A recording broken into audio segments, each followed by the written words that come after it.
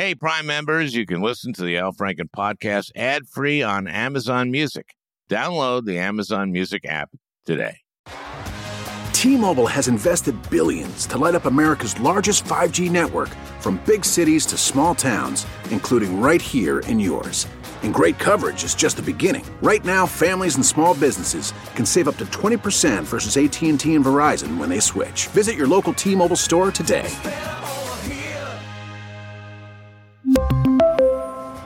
Plan savings with 3 lines of T-Mobile Essentials versus comparable available plans. Plan features and taxes and fees may vary.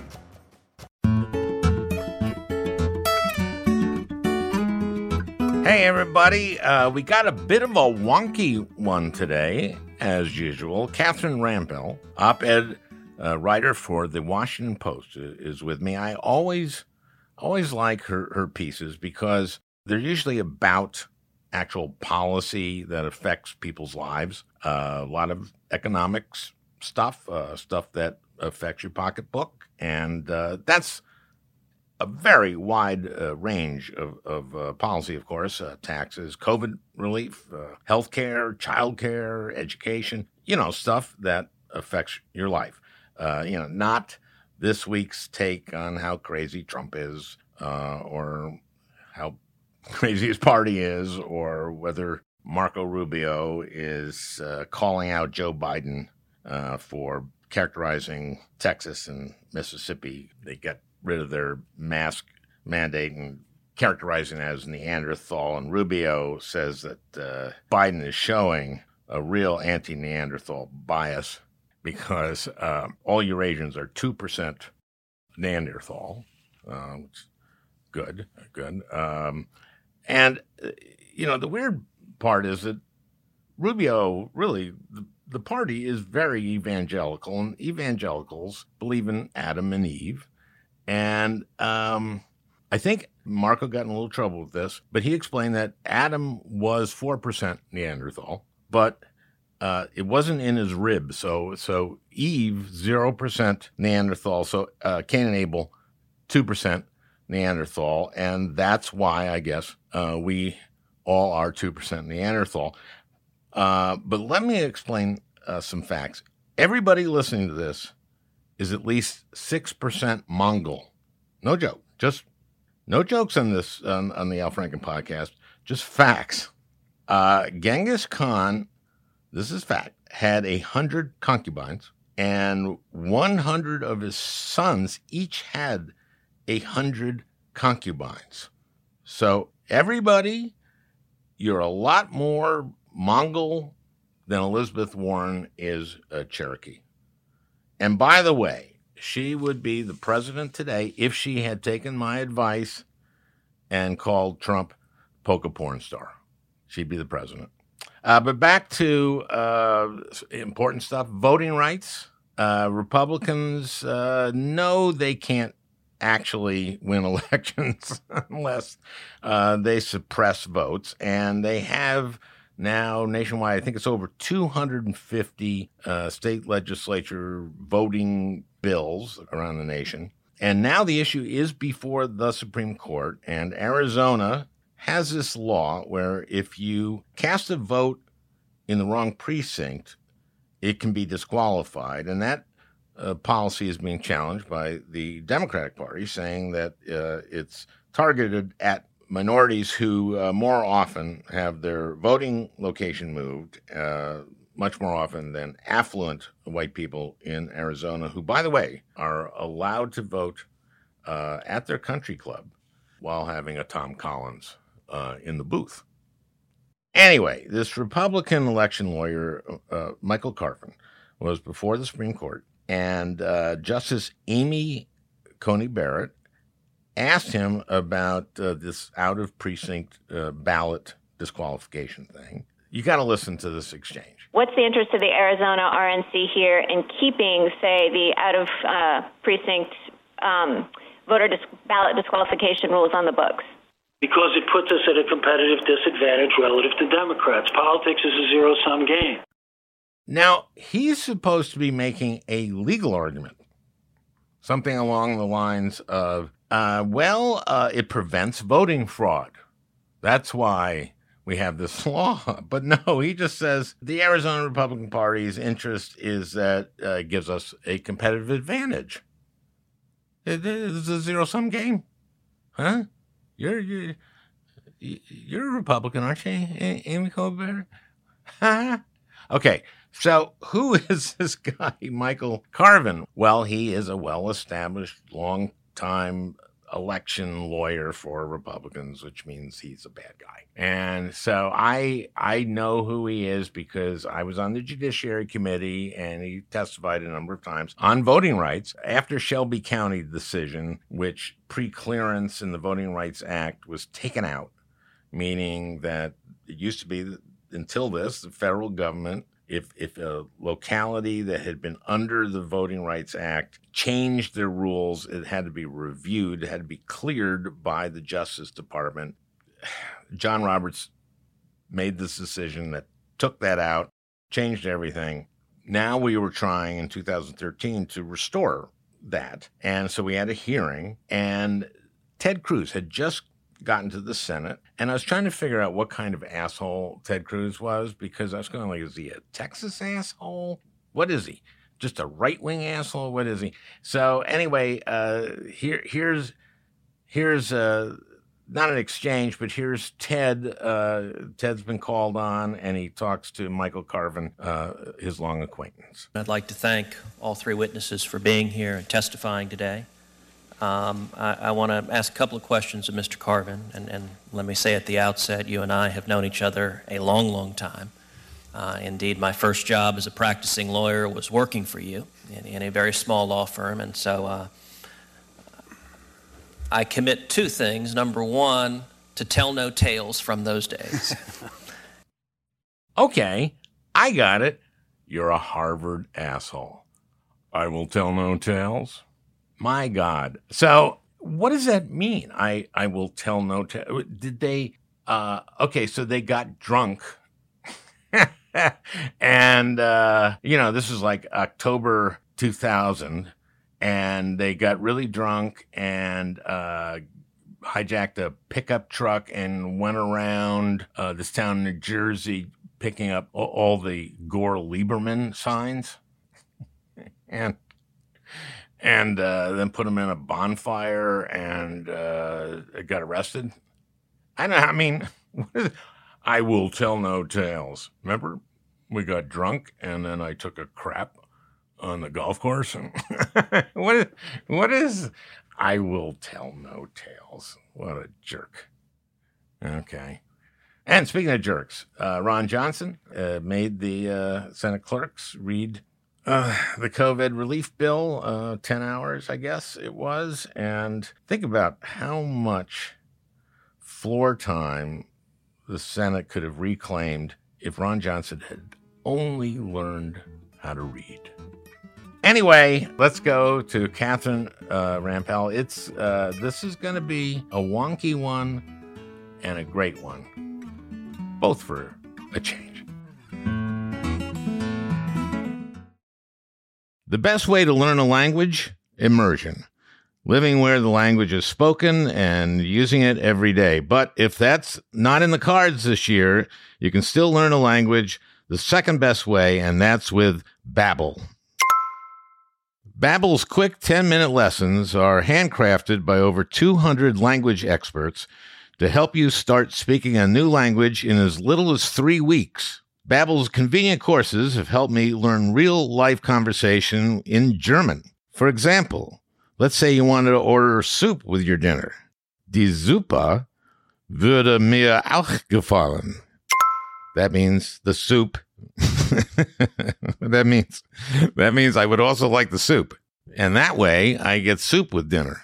Here's a special limited time deal for our listeners. Right now, get up to 60% off your Babbel subscription, but only for our listeners at babbel.com/Franken.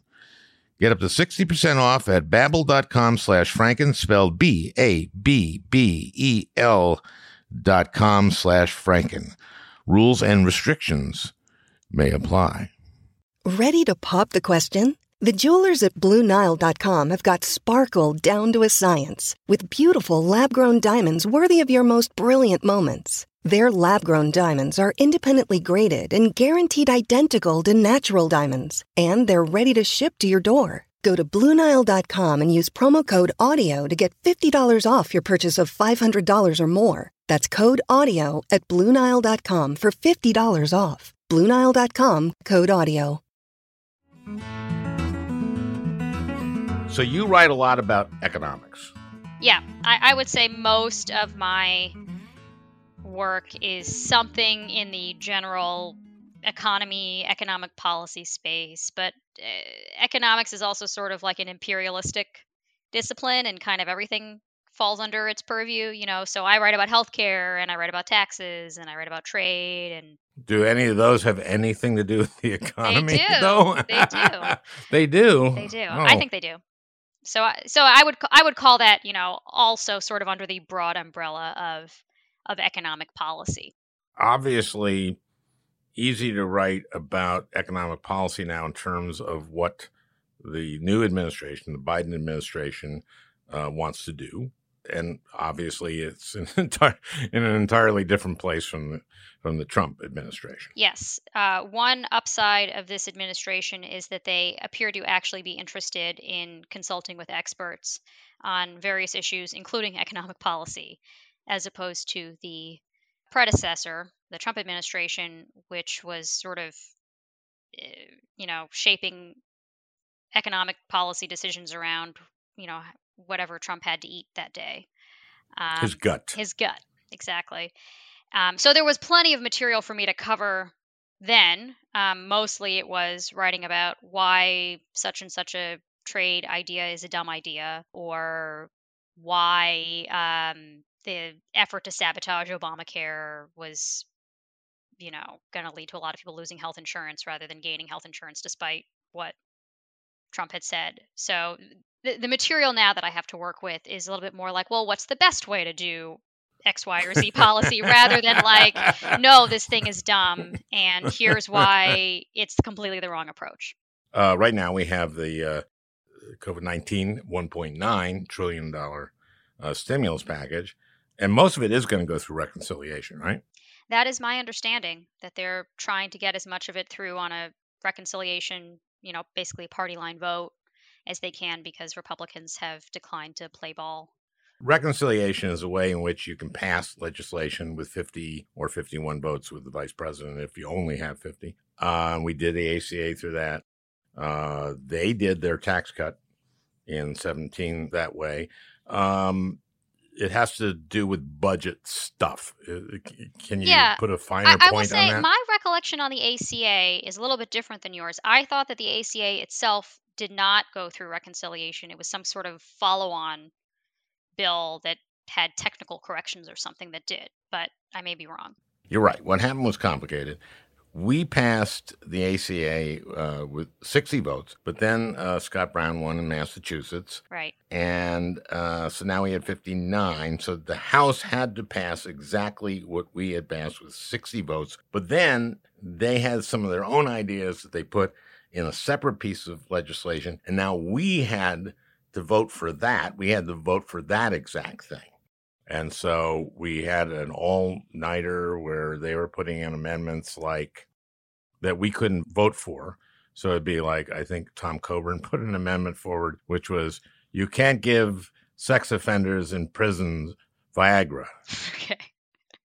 And we had to vote against that. We had to say, no, sex offenders in prison should be able to get Viagra paid for by the ACA. Was this a real amendment, or are you joking? I'm not joking. Oh my goodness. That was I don't remember that one. Yeah, it was like, okay, we're going to make you vote for the stuff we can do ads on, right? But reconciliation basically has anything to do with budget. Right. And I don't know what a finer point to put on that is. Yeah, I mean, it's a separate mechanism for getting bills through that means that you don't have to get you can pass it, as you said, with only a majority without the risk of a filibuster, but you only have this special process available to you if you're trying to get legislation through that has budgetary impacts. And the budgetary impacts are not supposed to be incidental. So there could be things that are policies that mostly are not related to the budget, but they do affect, how many tax revenues or whatever come in. So we could pass a higher $15 an hour minimum wage through reconciliation. That is a better reflection of probably how he delivered that message than I did. Well, let's go willy-nilly over things. Let me ask you about the minimum wage. Part of the issue is how long that would take to kick in. It would be gradual, right? It'd be over, 4 years is what this bill is talking about? Is that right? I think it's either 4 or 5, but somewhere around that time frame. So obviously there's going to be a difference between the $15 an hour minimum wage in New York, or especially in New York City or in Seattle, versus West Virginia, which is why we have Joe Manchin, I believe, against the $15 an hour minimum wage. Is that correct? Yes. There is a concern that in places with a lower cost of living, where people are making lower wages for various reasons, but including the fact that it's a lower cost of living, if you hike their wages too much too quickly, then the way businesses will respond is just to say, okay, we'll just hire fewer people. Okay, but it's been $7.25 an hour for a long time now, and most states, or many states, have raised it. Minnesota certainly has. New York obviously has. Washington has. And then also there are accommodations for sizes of business, et cetera, et cetera. And those are things you can do on a federal level, right? Say, okay, a company that only has 4 employees or something like that. Yeah, I think in theory you could do that. I mean, that's how other kinds of regulations work, right? Like the FMLA, which provides for family leave, guaranteed family leave, has exemptions based on size of business. I think in state minimum wage rules it also does, and there can even be regional accommodations within states. It is certainly theoretically possible that you could construct a minimum wage that is indexed to the local cost of living. And that has been proposed. That's not what's being discussed right now in terms of what's in this reconciliation bill, but that's certainly possible. Now, there are people who don't like that idea because they think that the reason why wages are low in places like West Virginia or Mississippi or Arkansas is not related to the cost of living necessarily, but sort of structural economic issues, and that you're continuing to keep slavery, for example, in Arkansas and Mississippi. so that's the counter argument. I know, but $7.25 anywhere. Yes, it doesn't work. And when you're talking about paying people only $7.25 an hour, that's poverty wages. It's impossible. I agree. To make a living. I agree. I think that particularly on people who are sort of left of center, and I broadly fall into that category, there's widespread agreement about the need to increase the minimum wage. The debate is more about how quickly, to what level. I think Republicans are more likely to say, or conservatives more likely to say, we just shouldn't have a minimum wage, or we shouldn't raise it, or what have you. Whereas I think the debate on the left is more about how do you do it and how do you balance these various risks about unintentionally putting people out of work, if you think that the way employers will respond is to just hire fewer people. And look, that could happen, and there are a lot of kind of question marks about how raising the minimum wage now in particular would be implemented by businesses, right? Because already you have a lot of lower paying jobs on layoff right now. If you look at, because of the pandemic, because of the recession, the kinds of jobs that have been displaced are predominantly lower wage jobs.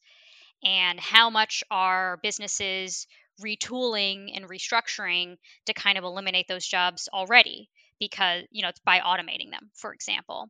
And there's already kind of this long run trend to automate, particularly lower wage work. The pandemic may have accelerated that.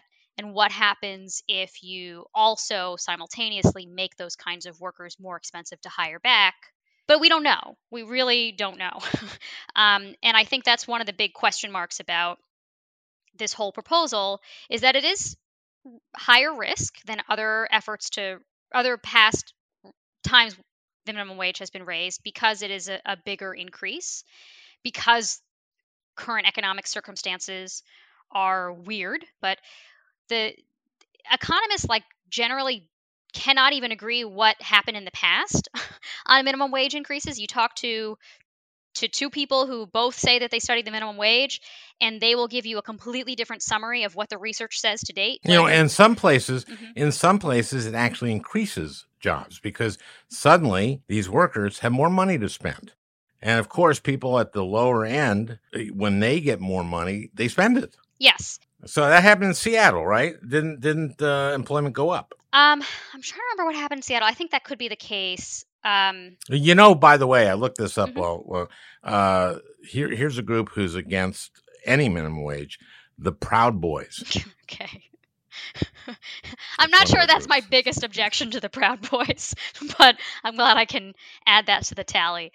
Yeah. There are other reasons why raising the minimum wage might also increase employment. There's this very famous study that gets taught in every Econ 101 class by Alan Kruger, who I worked for as an undergrad many years ago, and David Card, where they found that raising the minimum wage, they were looked at New Jersey versus Pennsylvania. I forget which state actually raised it. One of them did, one of them didn't. They found that the one that raised it had higher employment, and it was partly because people were more likely to stick with those jobs. But the evidence is really mixed on this issue, and it's hard to say what's going to happen. Again, it may be a risk worth taking, and whatever negative employment consequences there might be, you could maybe address through other means. I think that not doing this would be a shanda, as we say. I mean, because listen, the gaps in wealth and income in this country, people need to be able to live. I mean, there are other ways also to increase people's living standards, not just through raising their wages, right? You could do all sorts of post-tax things. Childcare credits or stuff the like EITC. that, which is on the table right now. Yep. Or an income tax credit, Yep. as you were saying. Yep. And the advantage of some of those kinds of things, like the earned income tax credit, is that they can account for the fact that a worker might have children or not have children. And so maybe the income that a person who has kids needs to have should be higher than that for someone who's a single person. And the minimum wage doesn't get adjusted for family structure, right? Right. And as it's funny, as you went through this, this is an example of what you get in one of Catherine's op-eds, which is you actually look at how these things really work. And so that's why I almost always read your op-eds, because I learn something. Anyway, so right now we have this $1.9 trillion COVID relief package that, again, it looks like most of it, all of it, maybe, going to go through reconciliation. Now, the, quote, moderate Republicans, 10 of them met in the White House with Biden a few weeks ago to discuss their $0.6 trillion stimulus package. Some of those senators were not very moderate, to say the least. It's amazing how, and you wrote a column on this, how suddenly when there's a Democratic president, they care about deficits. They pretend to care about deficits. That's what I meant. Is how I would put it. Yeah, we saw this when Obama became president, right? Big time. In the years prior to his presidency, when the economy was doing well, they were happy to spend as much money as possible on tax cuts that did not pay for themselves, by the way, and didn't seem to mind that increased the deficit and long-term debt. And yet, when the economy was in the toilet and a Democrat was in the White House, suddenly the fiscal hawks come back. And they decide that it's very worrisome that the debt is so high and we're going to have hyperinflation and we need to pull back on federal spending. They were suddenly very concerned about deficits. And then the same thing happened again the last few years. Trump comes into the White House, and they are happy to spill trillions of dollars of red ink on not just tax cuts, by the way, but higher spending. I think pre-COVID, so the first 3 years of Trump's presidency, I forget the exact number, but there was some estimate that deficits had gone up something like an additional $4 trillion, above and beyond what they had been projected to do absent legislative changes made under Trump's leadership. They passed, of course, a huge tax cut in 2017 through reconciliation. I remember the floor manager was Tim Scott. And I went up to him, and he had been this deficit hawk. And I said to him, Tim, this is CBO, and it's your CBO. It's Congressional Budget Office, and it was appointed by McConnell and Boehner. They say this is going to add $1.9 trillion to the deficit. He goes, no, because of, remember this, dynamic scoring. Yeah. You want to explain dynamic scoring to our listeners? Sure. So dynamic scoring is basically the idea that you account for the growth effects of some proposal when you're calculating how much it costs. So maybe your tax cut doesn't look quite as expensive because it supercharges the economy, and tax rates might be lower, but people are making more money because the economy is growing faster. Their incomes are up more, and therefore they end up paying more in taxes just at a lower rate. When you take all that into account, the dynamic score might show that it costs less than the or nothing, but nobody said it cost nothing. I mean, well, nobody independent and respectable. No, but it wasn't just the CBO. I mean, you said the CBO. It wasn't just CBO. Basically, every independent, credible analyst that you can think of, from the IMF to various Wall Street economists, the Tax Policy Center, which is a independent think tank, the Penn Wharton budget model, the Tax Foundation, which was for the tax cut. It's like a sort of a more conservative think tank that focuses on taxes. None of them said the tax cuts paid for themselves. They had slightly different estimates of how much additional growth you might get, and you might get a little bit, but none of them said that the tax cuts paid for themselves. The only people who asserted that were the people who really wanted the bill to go through, contrary to all of the evidence. And all the Republicans who had been really, really, really, really just been really concerned about deficits under Obama. Now suddenly this is going to pay for itself. Yeah, I mean, what was interesting to me was that if this was really such a great overhaul of the tax code, why not defend it on the merits? Why pretend that this thing costs nothing, as they did, despite, again, every analyst on earth saying, no, it's going to cost quite a lot, maybe $2 trillion. Why not say, okay, we know this is going to increase the deficit, but we don't care. We think it's worthwhile anyway because blah, blah, blah, free enterprise. I don't know. Why lie about it if this thing is really such a great idea? And it wasn't just on the cost of the bill. They also claimed all sorts of other things, like it was going to raise Trump's taxes. I remember he made some comment about that, and that this was a middle class tax cut. And there were tax cuts for the middle class, but they were temporary, whereas the corporate tax cuts were permanent. Anyway, why not just defend it based on what it actually does rather than creating this alternative fantasy version? And speaking of free enterprise, so I had this argument with Tim, and he at one point told me that government doesn't create jobs. And I went, what? And then I said, government has never created jobs. Government doesn't create jobs. And I pointed out that we had government jobs, he and I. Inconvenient fact. Yeah. And then I said, have you heard of the Erie Canal and the interstate highway system and rural electrification, the internet? And then he said, well, it doesn't create net jobs. Because if the private sector had been able to invest that money, they would have done it more efficiently. And this stuff would have happened. We would have put a man on the moon during the 1920s. It would have been great to see men on the moon doing the Charleston in a weightless environment. Without prohibition, presumably. Yeah, we wouldn't have had prohibition. That was that was a bad thing the government did. Anyway, Let's get more sort of philosophical. Paul Wellstone used to say, we all do better when we all do better. How is that true? As I understand that aphorism, or whatever you want to call it, it's the idea that the world is not a zero-sum game or doesn't need to be. And if you grow the size of the economic pie, then everyone can get a bigger piece. And I think to some extent that is true. I think it was pretty unhelpful the way that the past administration characterized every economic transaction as zero sum on trade, amongst other things. That there are policies that are win-win, that can lift up the poor and help grow the overall economy as well, and maybe not hurt the rich that much, or maybe the rich get kind of warm and fuzzy feelings from knowing that the poor are lifted up. I don't know.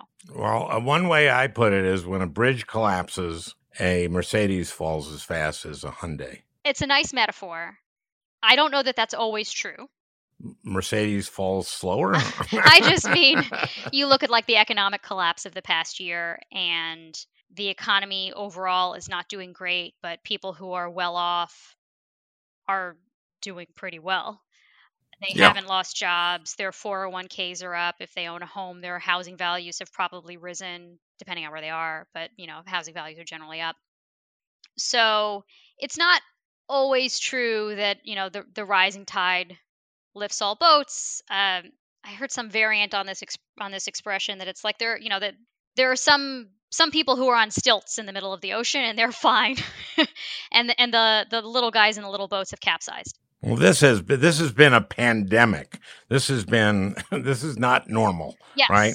This isn't your normal economic rules. And obviously people who can do their work virtually, they can do their work virtually. And then there are a lot of people who have lost their jobs because of this. And those people tend to be on the lower end. Right. And there are people who have been unemployed throughout this whole thing. We've seen, a food insecurity triple. We've handled this badly. I mean, how have we handled this as a society versus some other countries?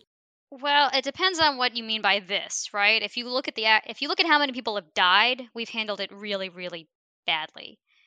If you look at how much money we've spent, we're actually more generous than a lot of other developed countries have been, like as a percent of GDP.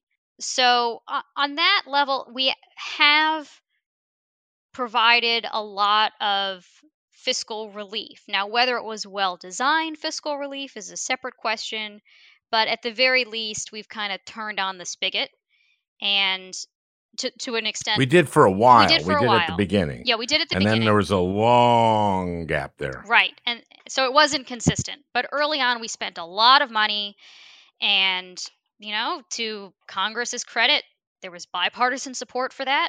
Now, maybe that's because there was a Republican in the White House, but in any event, that was a good thing. And I think particularly relative to what happened during the Great Recession, that was an improvement. I think one of the big takeaways from the response to the Great Recession was that the federal government didn't spend enough, that they were too concerned about budgets. So I think that's an improvement. But as I said, like, not all of the pieces of that fiscal relief have been super well designed. And some of that is not the federal government's fault. Some of that is the state's fault. So like one area where there has been massive disappointment is the unemployment insurance system. The federal government has allocated a lot of money to expanding unemployment benefits in ways that are generally good, making it more available to people who would not normally be covered by the system, gig workers, Uber drivers, etc. And for a while, expanding the value of those benefits. And then that lapsed, and now it's back again, at least through mid-March. And that's good, but the states are actually administering this program, and almost all of the systems in place, the 50-plus systems, when you include territories in D.C., are pretty broken. What's behind that? Is that, do they have the resources to administer them, or is it just dysfunction? It's kind of a combination of things. So the technology is really, really old in a lot of states. Like the systems, like the literal technological infrastructure is just really old, and there still aren't there aren't that many people around who can reprogram it, so that who still speak or whatever know this language. Like DOS. So that was slow. They didn't have enough people on staff necessarily to account for like the surge in claims. And then there were also some states that deliberately, prior to the pandemic, had made it really hard to file for unemployment. Like Florida is a good example, where they just made it such a pain in the butt to document your work and, file all of the necessary paperwork and everything else to prove that you were eligible, that almost nobody could prove it. And this was a feature, not a bug, because Republicans in the state wanted to cut the unemployment insurance system. And one way you can do that is just by adding more administrative burden. This is kind of a Republican strategy on a lot of different policies, not just unemployment insurance, Medicaid work requirements, food stamps. That's a red state problem or strategy. Yeah, right? Predominantly. And the Trump administration was also on board with this, again, with some of these other kinds of programs like food stamps and Medicaid work requirements. So there are states that like deliberately made it really difficult for people to get unemployment insurance, and then not realizing that at some point that might be politically a bad idea. I think DeSantis, the governor of Florida, has even said something to that effect within the last few months, like, yeah, this was designed to not work, and now we realize that's a problem. So we're trying to fix it. How did he do that? How did that happen? I think the political calculus changed, right? When the economy is good and it's only a relatively small share of your population that needs to file for benefits, unemployment benefits, and maybe it's like predominantly minorities or low-income workers or some group that you don't think is going to vote for you anyway, I'll put it that way, then maybe it's desirable to make it harder for them to get unemployment. Now that it affects a huge share of the population, including some of your own voters, maybe you realize, it would be helpful if our government services were functional. Yeah, there's one thing to say, you know what we're going to do? We're going to make this much more functional. But to say, you know what? We deliberately made it not work. You know why? Because the people receiving it basically were people of color. And, we're racist. Well, did I say that? He didn't explicitly say that, but I think that was, you could reasonably read that as the subtext. I'll put it that way. Okay. Well, let's talk about race and economics.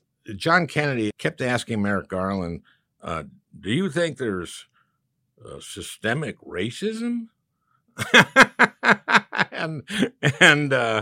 and Garland said, yeah. and he couldn't get it through his head, it seemed, what that meant. Boy, in our economy, there's systemic racism, like just in housing, for example. If you think about like after this happened in George Floyd's murder and then the follow-on, and we looked at Minneapolis, which you think of as one of the most progressive cities in the country, we have a terrible history on that. Redlining and such. After World War II, the black GIs came back and they were redlined. And your source of wealth in this country is your house, right? For a lot of people, yeah. Yeah, especially for a lot of people who aren't wealthy, who aren't in the stock market, that is your main source of wealth. Well, if you can't buy a house because you're redlined, then you can't accumulate that wealth. Yeah, and I think the one kind of underappreciated consequence of that is the compounding effect, right, of underinvestment in people of color over generations. So that even if you get rid of redlining today, there are still families that missed out generation after generation on the accumulating wealth. And this is true not just for housing, right? Yeah. Going to a good school, accumulating the human capital to get a high-paying job, and that so that you can then turn around and invest in your own kids and make sure that they go to a good school and go to college and they get a good job. There's sort of a compounding effect of all of this. And I think that gets missed a little bit in some of these discussions. It's like, well, what's the big deal? We don't allow redlining anymore. Now, there are some ways in which it could still happen inadvertently through algorithms that have some sort of disparate racial impact, even if they're not intended to, on who's worthy of a loan, for example, or through implicit bias or explicit bias. But even if somehow you could wave a magic wand and like reduce any kind of existing racist policies today, that's still not going to make up for the generations of compounding underinvestment in particular populations, including Black people, over the last several hundred years, in fact. And I think politicians are not necessarily good at thinking about that because it's a complicated question. Well, some politicians are good at understanding complicated issues. Some of us. Sorry, I don't mean to stereotype. Yeah. But I think, I mean, this goes to a much, I don't know if you want to open this can of worms, but, about things like slavery reparations. The argument against is, well, that was a long time ago and nobody around today is directly responsible for it. But it's like, yeah, but what's the legacy of the dehumanization, objectification of these people a couple of hundred years ago? And then how much did that result in weighing down their kids and their kids' kids and their kids' kids' kids, et cetera? Not to mention, of course, that my family was in Poland at that time. Right. And I think that's the response that you get. And I think the more compelling argument about these kinds of things is like, well, don't look at me. Yeah. It's like, well, it's not an equal playing field today. And what do you do about that? And that largely has to do with choices that we made in the past that we need to reckon with. Yeah, and it's still, today they evaluate houses that are in Black neighborhoods. They still value them less than in white neighborhoods. Okay, we're going to take a quick break. I'm with Catherine Rampell, and when we return, we'll be with Catherine Rampell.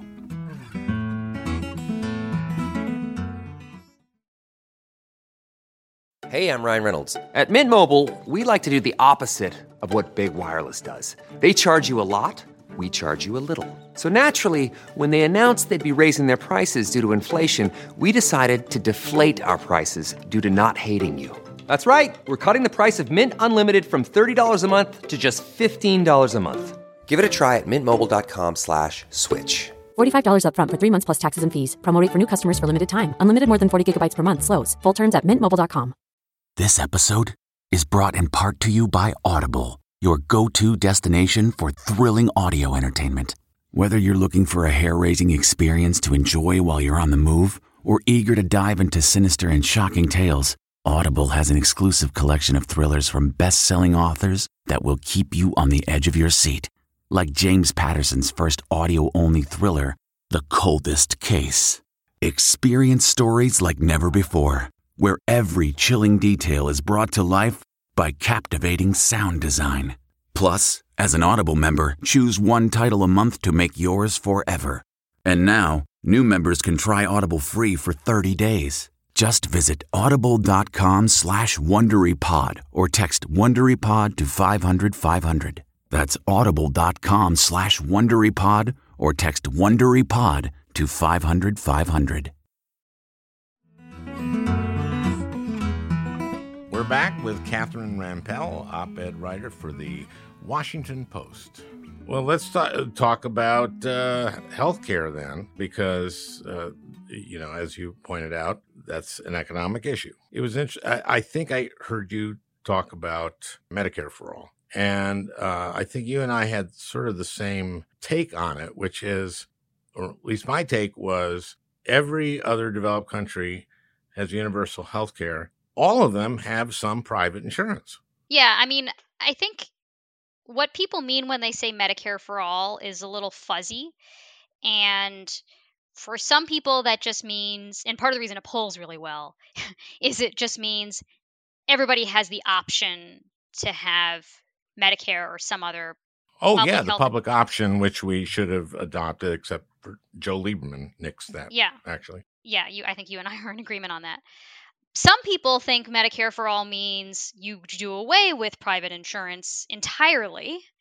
And if you look at the specific proposal that Bernie Sanders introduced, the specific legislation that Bernie Sanders introduced that is called the Medicare for All bill or something to that effect. Not only does it do away with private insurance, it also has what would become the most generous public insurance anywhere on the planet. Yeah, he says that you cover the stuff. For example, about 70% of Canadians have some form of augmented private insurance.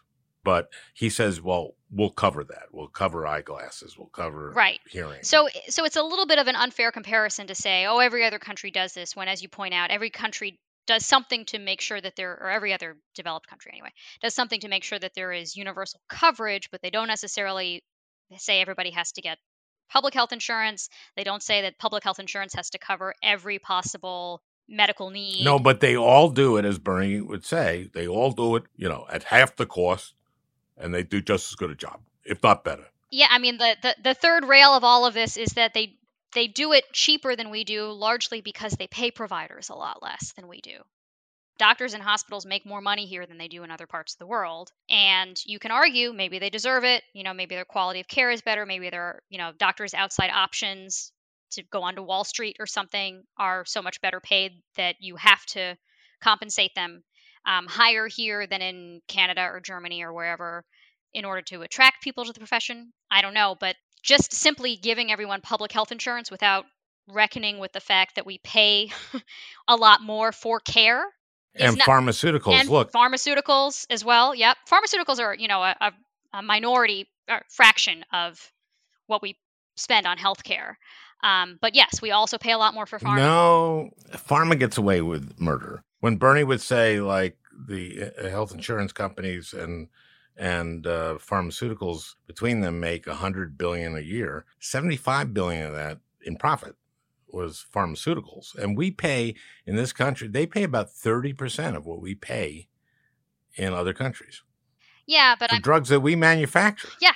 And you could try to tackle that problem, but doing that alone is still not going to get us in line with what other countries spend on healthcare if you don't also give all of these doctors and hospitals and outpatient surgery centers and everything else a haircut, which is a really politically difficult thing to do. And again, like, you can argue maybe that's not the right thing to do, but to just hand wave away those additional costs, I think, is irresponsible. You can make an argument for we should be spending a lot more and here, on these services, and here's why, but just pretending it's going to magically lower the cost of spending without accounting for, like, the higher prices that we pay for all of these things, and again, not just drugs, I think is a bit misleading at the very least.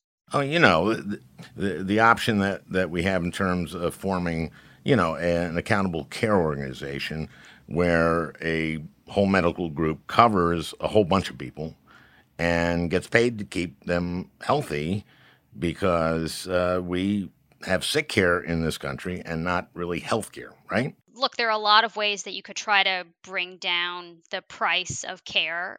And one way is to maybe move away from fee-for-service, where you pay for every Band-Aid or every line item on the bill, as opposed to paying, and some transparency in that billing. Yeah, that would be helpful too. Which for some reason is also a very difficult project. But to his credit, Trump actually did try to do. I'm not sure how successful it was, but that was something that they were interested in. Normally, Trump's follow-through wasn't so great. In any event, but you could move away from fee-for-service to some sort of more capitated payment system where you get paid by the patient, or you get paid by the diagnosis, or something like that. Or you get paid for covering a large group, and if you keep people healthy, you make the extra money. That's...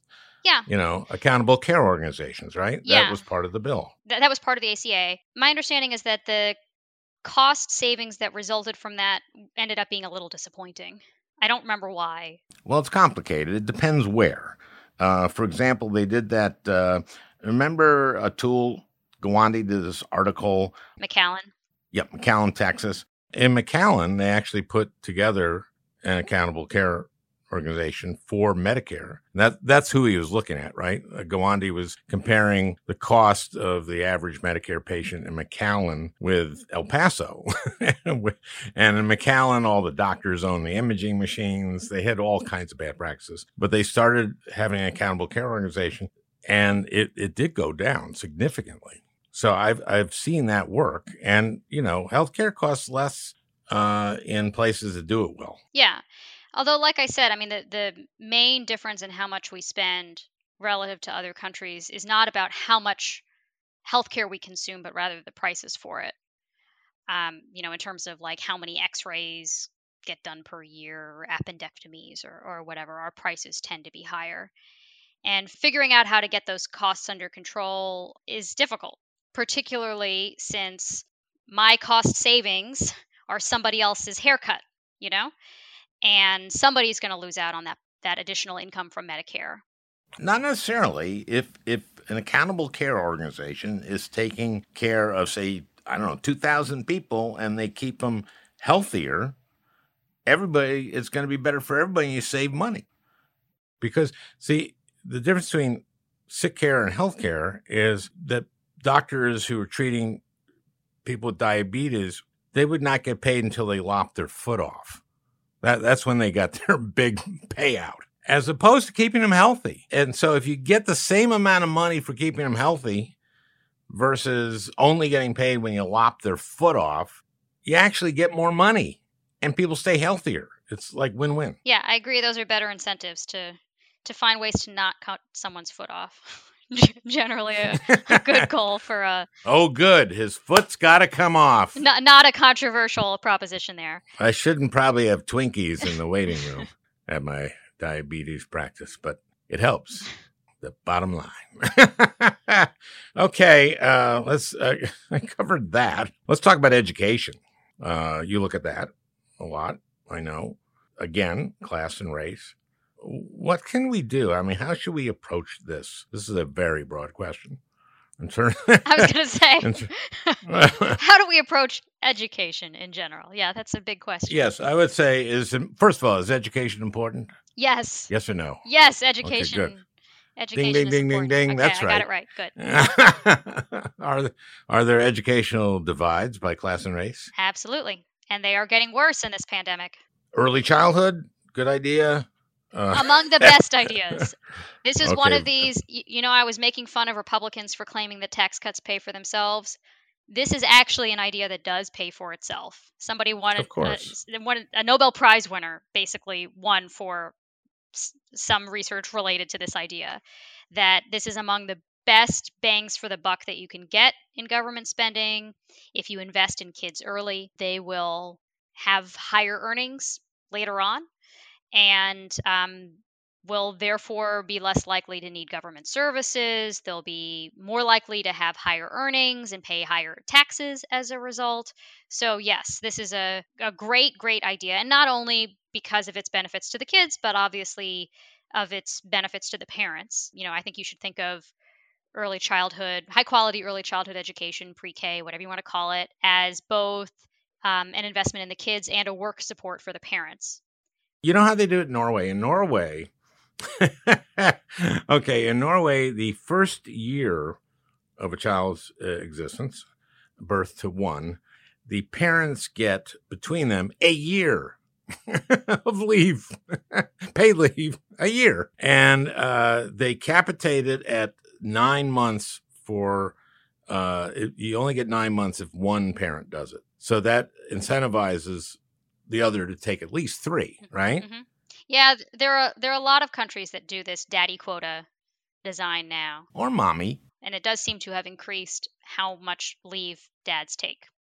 Okay, and then at 1, they go into early childhood, and they have great early childhood teachers, or whatever you want to call them. They stay in that till they're 6. They have no kindergarten. Then they go to first grade. We're kind of screwed up, right? Yeah, we do not invest enough in young children, in general, but in young children especially, where again the return on investment is huge. I mean, not to mention like the humanitarian The nice humanitarian consequences of that. Yeah, but it like just in That, cold dollars and cents, cost benefit analysis. This is Okay, I like that better. This is a But good let me way to write spend that money. other thing down. What is that called? Humanitarian? Humanitarian. Okay. That's good. So red states versus blue states. Basically different approaches, right? Say in general, kind of. I mean, yes and no. It's like it's a little bit hard to do a broad brush comparison, right? Because every state has its own weird idiosyncrasies, and California, a blue state, is different from Illinois and has also a blue state, and they have different policies and different pressures. Okay. So All right. I think it's more helpful to talk about like particular policies. Like blue states are more likely to have expanded Medicaid, for example, which I think is a good idea. And it's very confusing to me that there are a bunch of red states that have continued to basically reject free money, essentially. That's what it is. You know what? The last 5 states to pass by referendum Medicaid expansion: Idaho, Nebraska, Utah, Oklahoma, and Missouri. Yeah, I mean, it makes sense because the red states have been the holdouts. So if anybody's opting in at this point, they're probably going to be red states. By referendum. And in 2017, the Republican plan was to just cut Medicaid expansion. And when I went to the reddest areas of Minnesota to have town halls in hospitals, people were going nuts. Did you watch the Coney Barrett hearings? Some of them, not the whole thing. Lindsey Graham opened up by saying, like, we get less money from the government for Medicaid.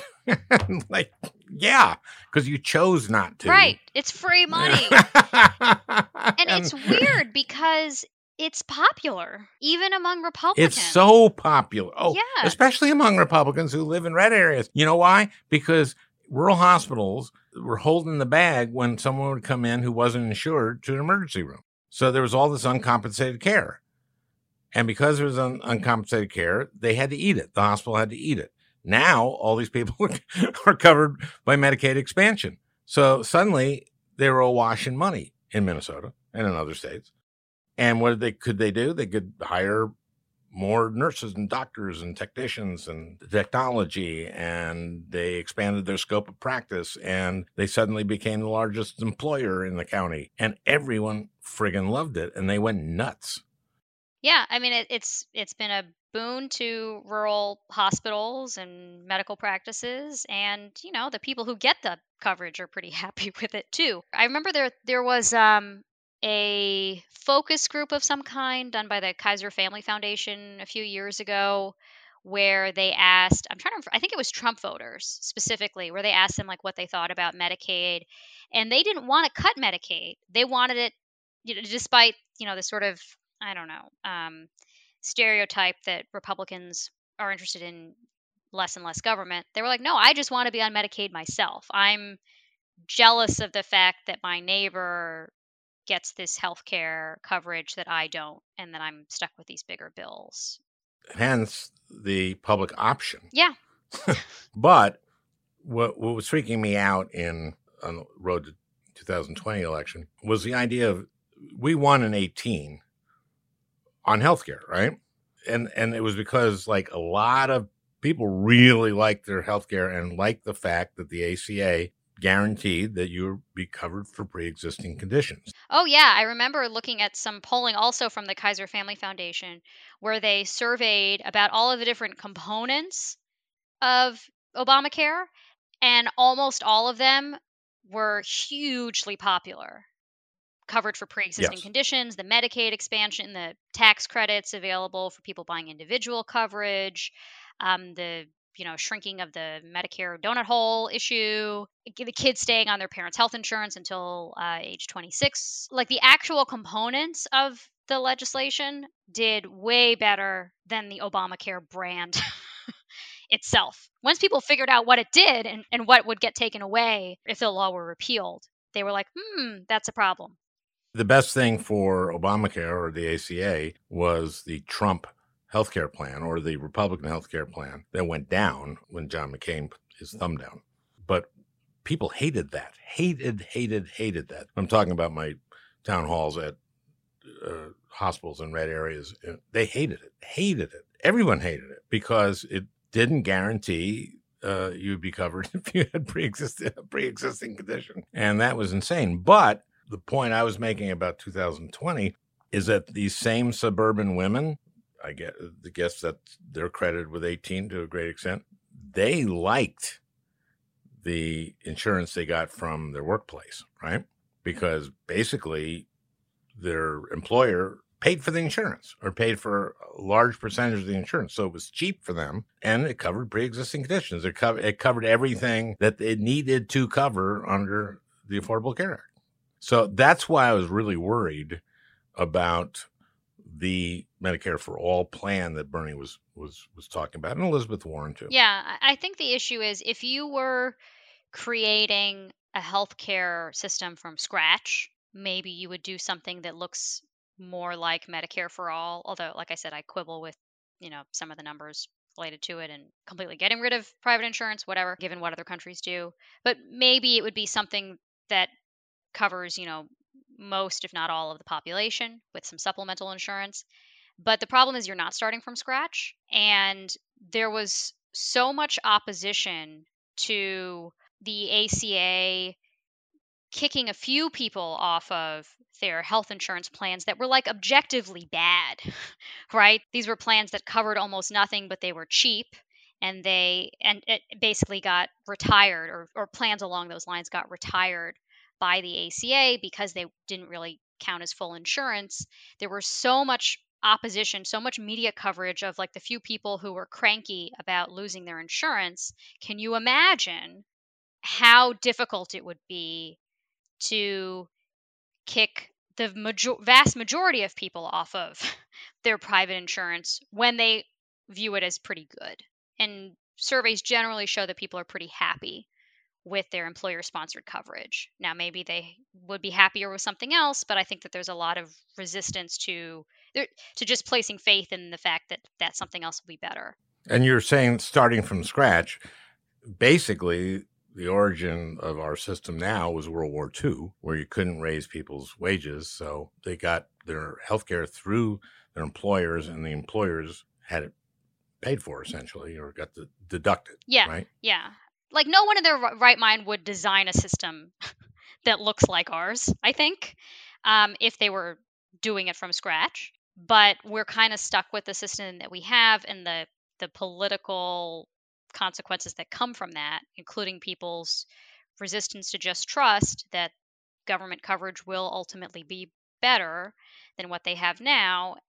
And then you have all of these other issues, like how do you pay providers? How do you pay hospitals? Does it look like how it looks now? It's complicated.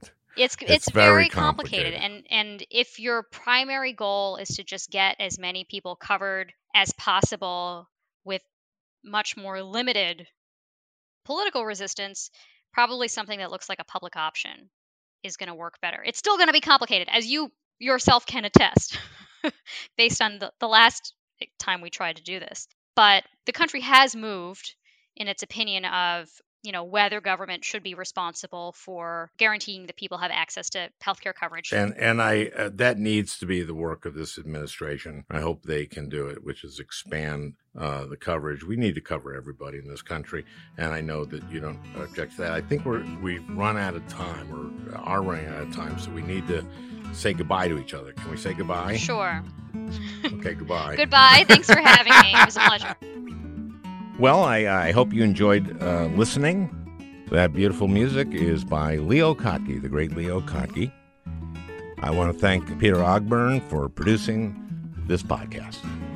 We'll talk again next week.